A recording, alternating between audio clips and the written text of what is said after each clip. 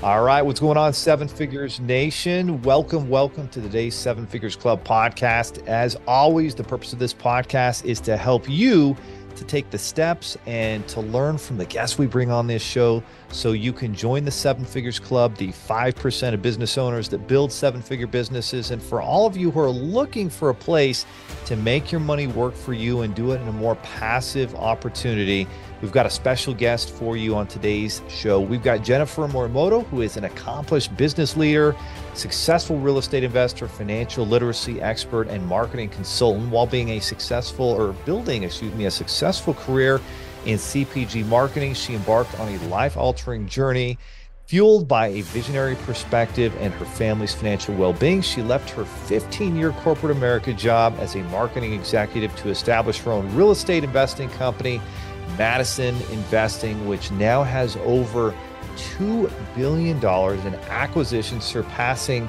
20,000 doors. Wow, that number has definitely grown since the last time I spoke with your husband, Jennifer. That is incredible. So, boy, they've really grown. And Jennifer has this commitment to empowering others, and it shines through her active involvement on the board of the Bay Area Financial Education Foundation. She and her husband family do live in the Bay Area, so they are well plugged in to the startup and the venture capital networks out there. Jennifer, super excited to have you on the show. How's it going? There are over 32 million businesses in the U.S., and over 90% of them will never break seven figures in annual sales. So how do we as entrepreneurs or aspiring entrepreneurs break into that seven figures club? This podcast will relentlessly share the secrets, strategies, and tactics I've used to create 3 multi-seven figures businesses and bring in even more successful entrepreneurs than me to share their inspirational stories and tactics to success. You can create your dream business and life right now. So buckle up and let's go. Really great. Thank you, Leo, so much for having me. Perfect. Well, the first place we want to start is, of course, to get a little bit more about your personal background and working for 15 years in corporate America. And as you were on that journey, obviously you learned a lot about marketing. What got you started into that career? And what was sort of maybe one of the key times when key events that made you say at some point, wow, I really want to go independent. I want to have more control. What was it that led you to feel like, you know what, we need to go build our own thing? Corporate America is not where we want to be long-term. Yeah, absolutely. So, I mean, like everyone, all entrepreneurs, there's a journey. And I graduated the University of Colorado, which is where I met Spencer Hilligoss, my husband, who you've had on this show. Well, Jennifer, I got to stop you there. It's been a good weekend for University of Colorado. Am I right? Absolutely. We've seen a lot of celebration happening out of Boulder. So that's fantastic. So, I graduated and I got a job. That's what you do when you graduate. And I worked for 1.5 years, and then the Great Recession hit. And I felt lucky to have a job at that point. I had coworkers, friends, my managers were all getting laid off. Middle management was just gone. And at that point, I felt really fortunate to have a job. So I grinded my way through it.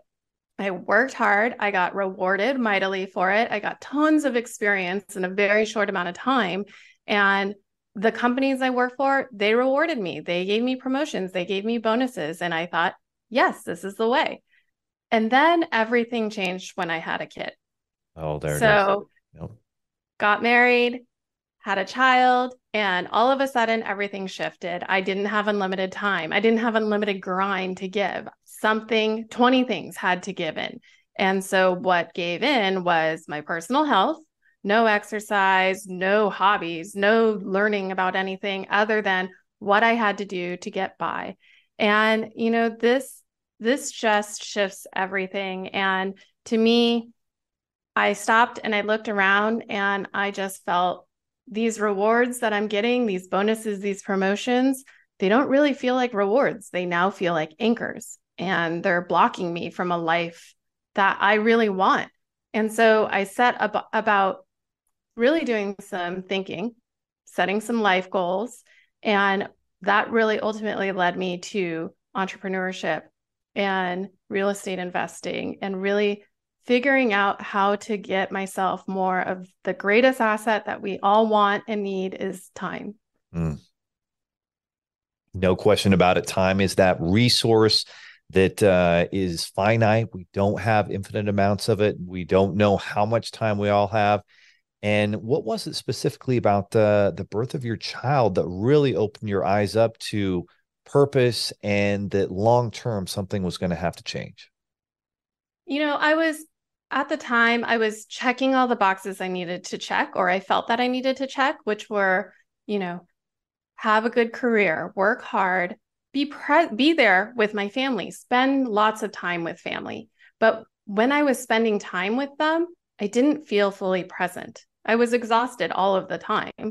And I was trying to check all of these boxes that I didn't understand why I was checking them. And so it was that exhaustion that really just led me to figure out what it is that I want with my time. It's not just to let it pass. It's to really have it be meaningful. No question. So you're making this decision that something has to change. So where did you get the confidence or the knowledge or decide, okay, this is our next step and this is what I'm going to do to leave corporate America? Because for a lot of us, there are a lot of bills we have to pay. There's some financial security. There's some golden handcuffs. There is a child, in this case, that needs to be well taken care of. You're not living in the cheapest neighborhood or the cheapest area in the country. The Bay Area is very expensive. And so how did you find the confidence to make that transition? And what made you decide to go the route you did? Well, so to me, knowledge is power. So I got smart about finance. Financial literacy was my number one goal. And I spent so much time researching, okay, well, what does it mean to have a retirement? What is that retirement going to look like for me? How am I going to afford the lifestyle that I want? And I worked backwards from there to really understand what money needs to do for me as a tool, not just a paycheck that I get and money comes in and bills go out. And I really figured out I needed to get smarter about my money. That was step one, financial literacy. And so upon that journey, I got into real estate investing and we started buying single family homes and making improvements and renting them. And we were thinking we would have this portfolio of single family homes. Well, we realized really quickly the finances of a single family home don't really match our goals of where we wanted to go. And so we knew we needed to scale up into multifamily. And so that's where we are today. We participate in multifamily syndications and storage syndications and funds. And we are really seeing our money work really hard for us. And I'm a limited partner. I really focus on looking at everything as an investor first. And I would say that multifamily and storage, those are the two areas that we like to devote a big chunk of our portfolio towards investing. Well said, Jennifer. So quick question. So you've done this research, you're gaining financial literacy, and you're starting to realize at some point that you want to be able to replace the job income with maybe passive cash flow income from real estate investments. And you start out with single family. Now, when you started down that path, did you keep your job first? Did you leave the job and go all in? What would that transition look like? Yeah, definitely. And like you said, we have a child, so you have more risk. You have more things you need to take care of. And so I wasn't ready to make that switch immediately. Luckily, I was going into business with my life partner, my husband. And so we started this business as a side hustle. At first, it wasn't even a business. It was our own personal investment strategy. And then that turned into a business.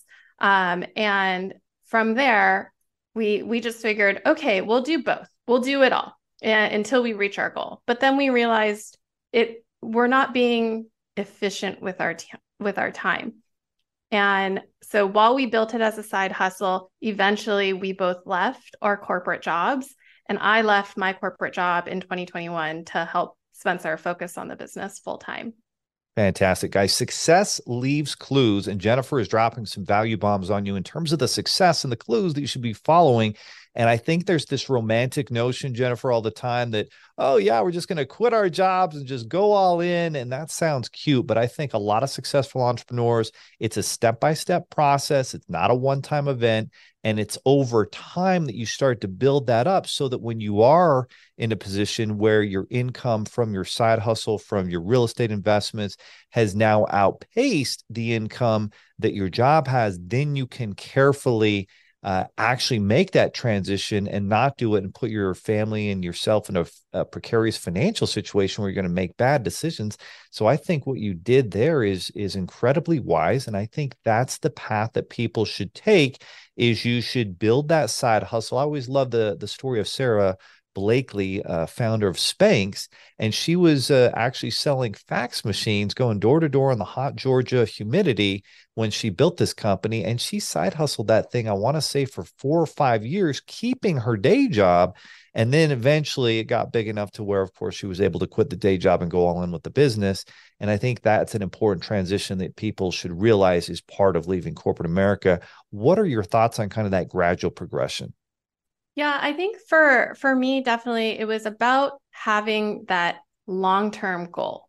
Yes. If my short-term goal was to have unlimited time or much more flexibility, yes, I could have quit my job and just focused on real estate, but it wouldn't have gotten me closer to my long-term goal. It would have actually set me back. And so really setting that long-term goal of wanting that passive income and how much, and putting a number to it, really helped me define, okay, well, what are my capital constraints today? And my capital constraints included, I couldn't leave my daytime corporate job that I was getting a nice salary, nice benefits from.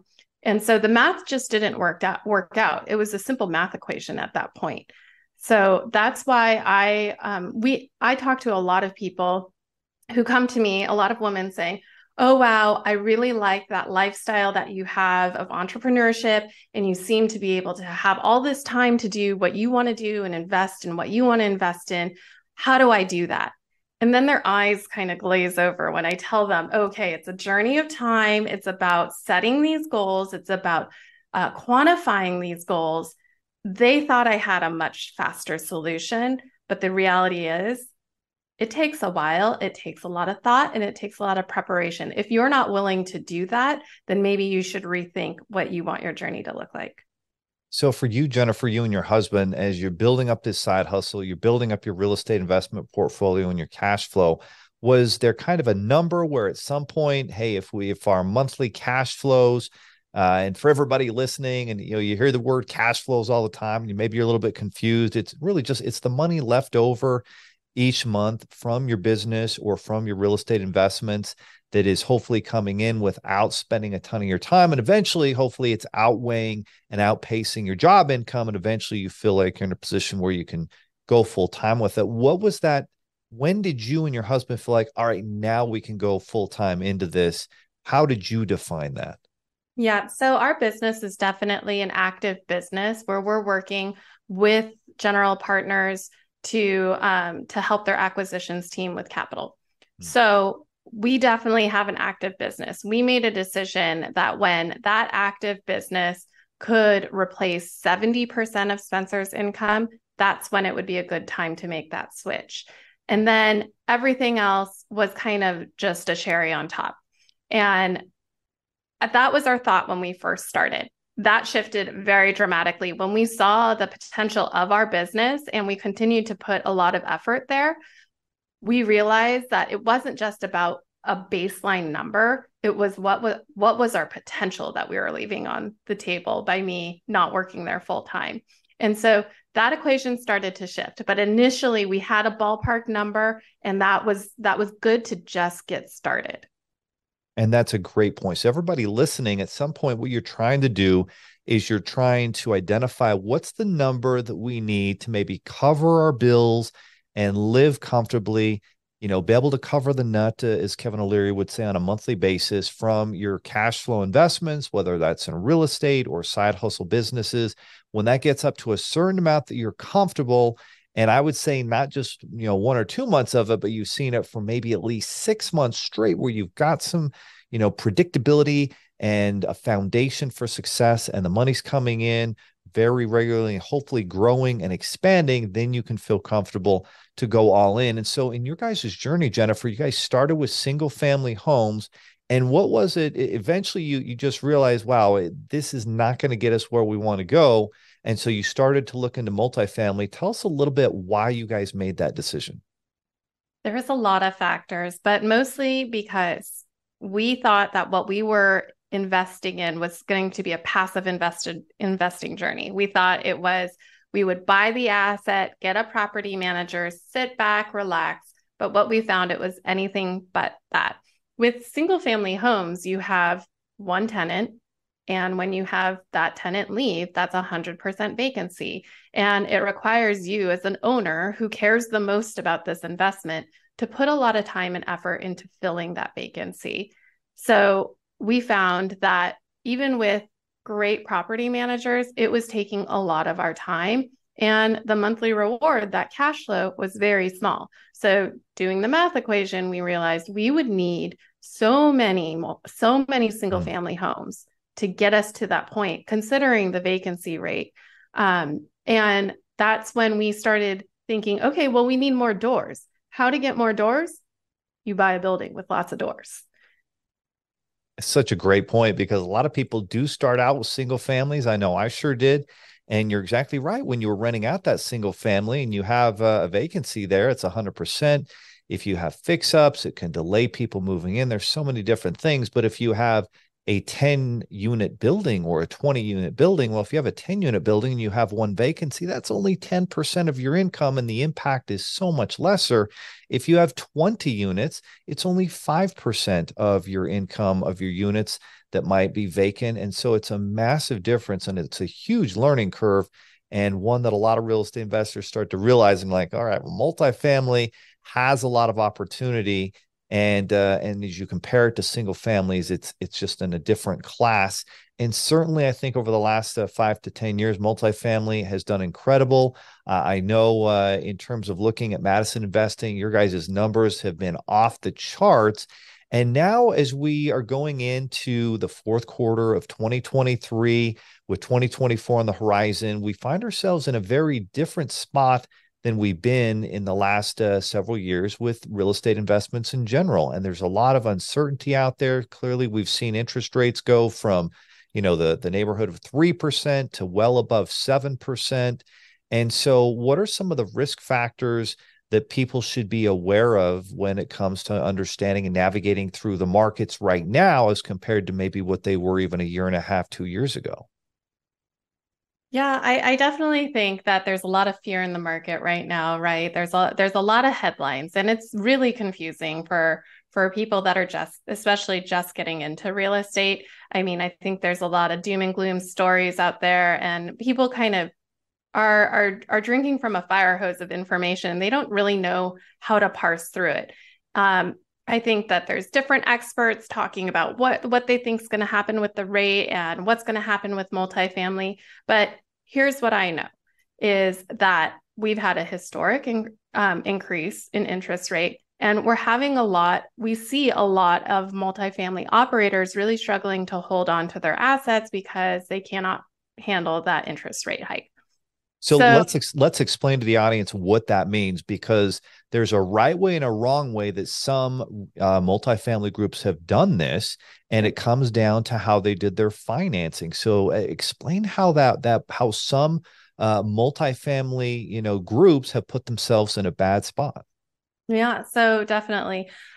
So basically, when they're financing an asset and they get a loan from a bank, they're going to get, just like a 30-year mortgage you're going to get on your single family home, they're going to get a fixed or a variable rate.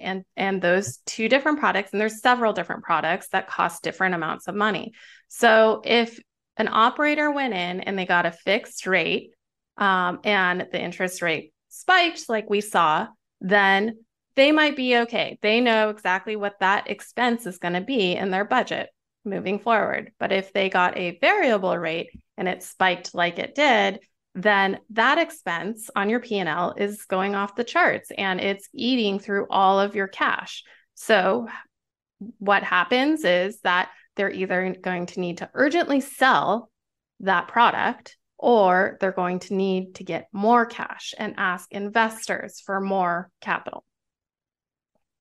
Exactly right. And so bottom line, it's just very simple. If somebody, for example, let's say your friends bought a home and they bought it 3 years ago, and instead of doing a 30-year fix, they did like a floating variable rate, or maybe they did a 3-year fixed, and it was a 3-year arm rate, and it was fixed for 3 years, a low rate, and now they have it adjusting, and now it's going from 3% to 7% plus. Oh my goodness, their mortgage payment might have gone up 50, 60% from where it was. So if it was $2,000, it's well over $3,000, maybe on its way to $3,200, $3,300 a month.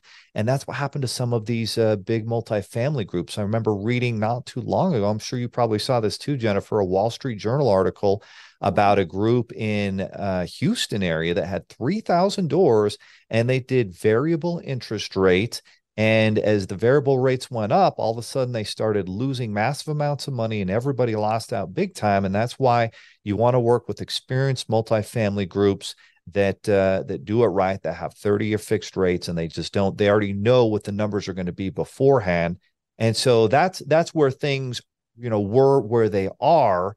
And so what are you seeing on the horizon? And explain to somebody, we have a lot of the audience listening who want to be cash flow investors. They want to be able to, invest, instead of them trying to figure out all the details, work with a group like Madison that has already got a formula for success. What are you seeing in terms of new opportunities over the next 6 to 12 months? What do you believe we're going to see out there in terms of deals? Are you guys looking at maybe some of these owner groups who got in trouble, maybe did variable rates, and maybe do have to unload it at a deal? Or what do you see in terms of opportunities? Because as Warren Buffett always says, be greedy when others are fearful, and fearful when they're greedy. Well, right now there's a lot of fear, so maybe it's time to be greedy. Yeah, and I think that's a question on operators' mind. Is it that time yet to be greedy? And maybe it's not, but yeah, maybe we're curious. it's not. You guys are in the trenches. You're super successful experts in real estate. What do you think? Yeah. So what I see as an investor myself is I see a lot of GP groups not able to sell their assets when they're already in the hole, right? And they need to sell their asset. They're not able to do it at a great price because maybe they haven't maybe the asset hasn't appreciated enough. I like value add strategies, and value add strategies is when operator will go in and they'll improve upon the property so that they can then sell it at a better price, not depending on the market equity, not depending on the market to increase the price, but the work that they've actually done on the asset. So I like that strategy. It makes a lot of sense to me. A lot of operators will say that that's their strategy, but then when it comes time to execution, it doesn't actually happen. And yeah, there's a million reasons, right? There's supply chain issues, there's turnover in your staffing, but the operators that are going to do really well are the ones that have that operator plan fixed. They have a business plan and they're executing on it. So that's what I see in the next coming months, so that when operators do need to sell, they force that appreciation and they're going to do well. The ones that aren't are the ones that did not work their business plan that they sold to investors. So do you believe there's going to be opportunities over the next, couple, 2 to 3 years where, and just to educate everybody on how this works, whenever you're looking to invest in multifamily, let's say, the property cost is $5 million and you need 30% down. Well, that's 1.5 million. If you don't have 1.5, but you're an accredited investor, you have $200,000, you can jump in and syndicate as part of the opportunity through MadisonInvesting.com and be able to jump in that deal. And they're going to do the work, use their expertise, their team, in order for you to get in on that deal without having to come up with 1.5 million. You can get in, for 100 or 200 or whatever amount you're comfortable in there, whatever that minimum is that they're asking to get in there and be a part of that group. And so I've had the opportunity to do some of these syndications and different multifamily, and you definitely want to do your homework. What do you feel like are some of the Do you feel like there's opportunities that are going to be coming up over the next year or two to do new projects?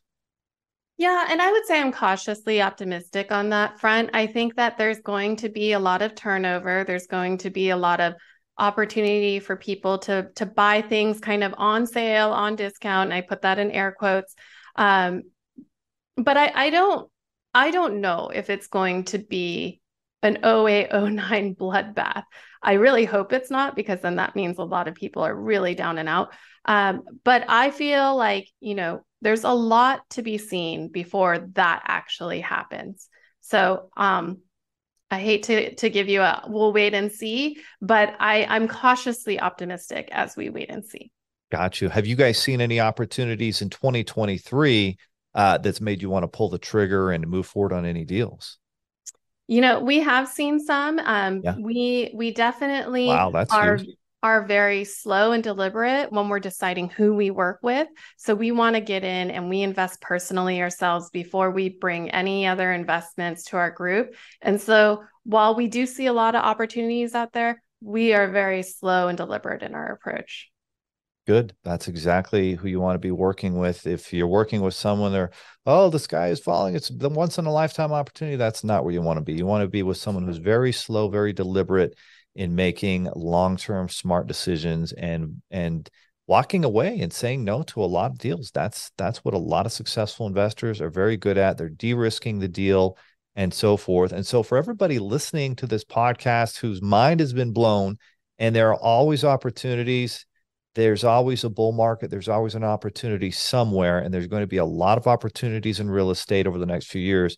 The question is, where are you going to find those? Where can they move forward to get more information about Madison investing and opportunities coming up?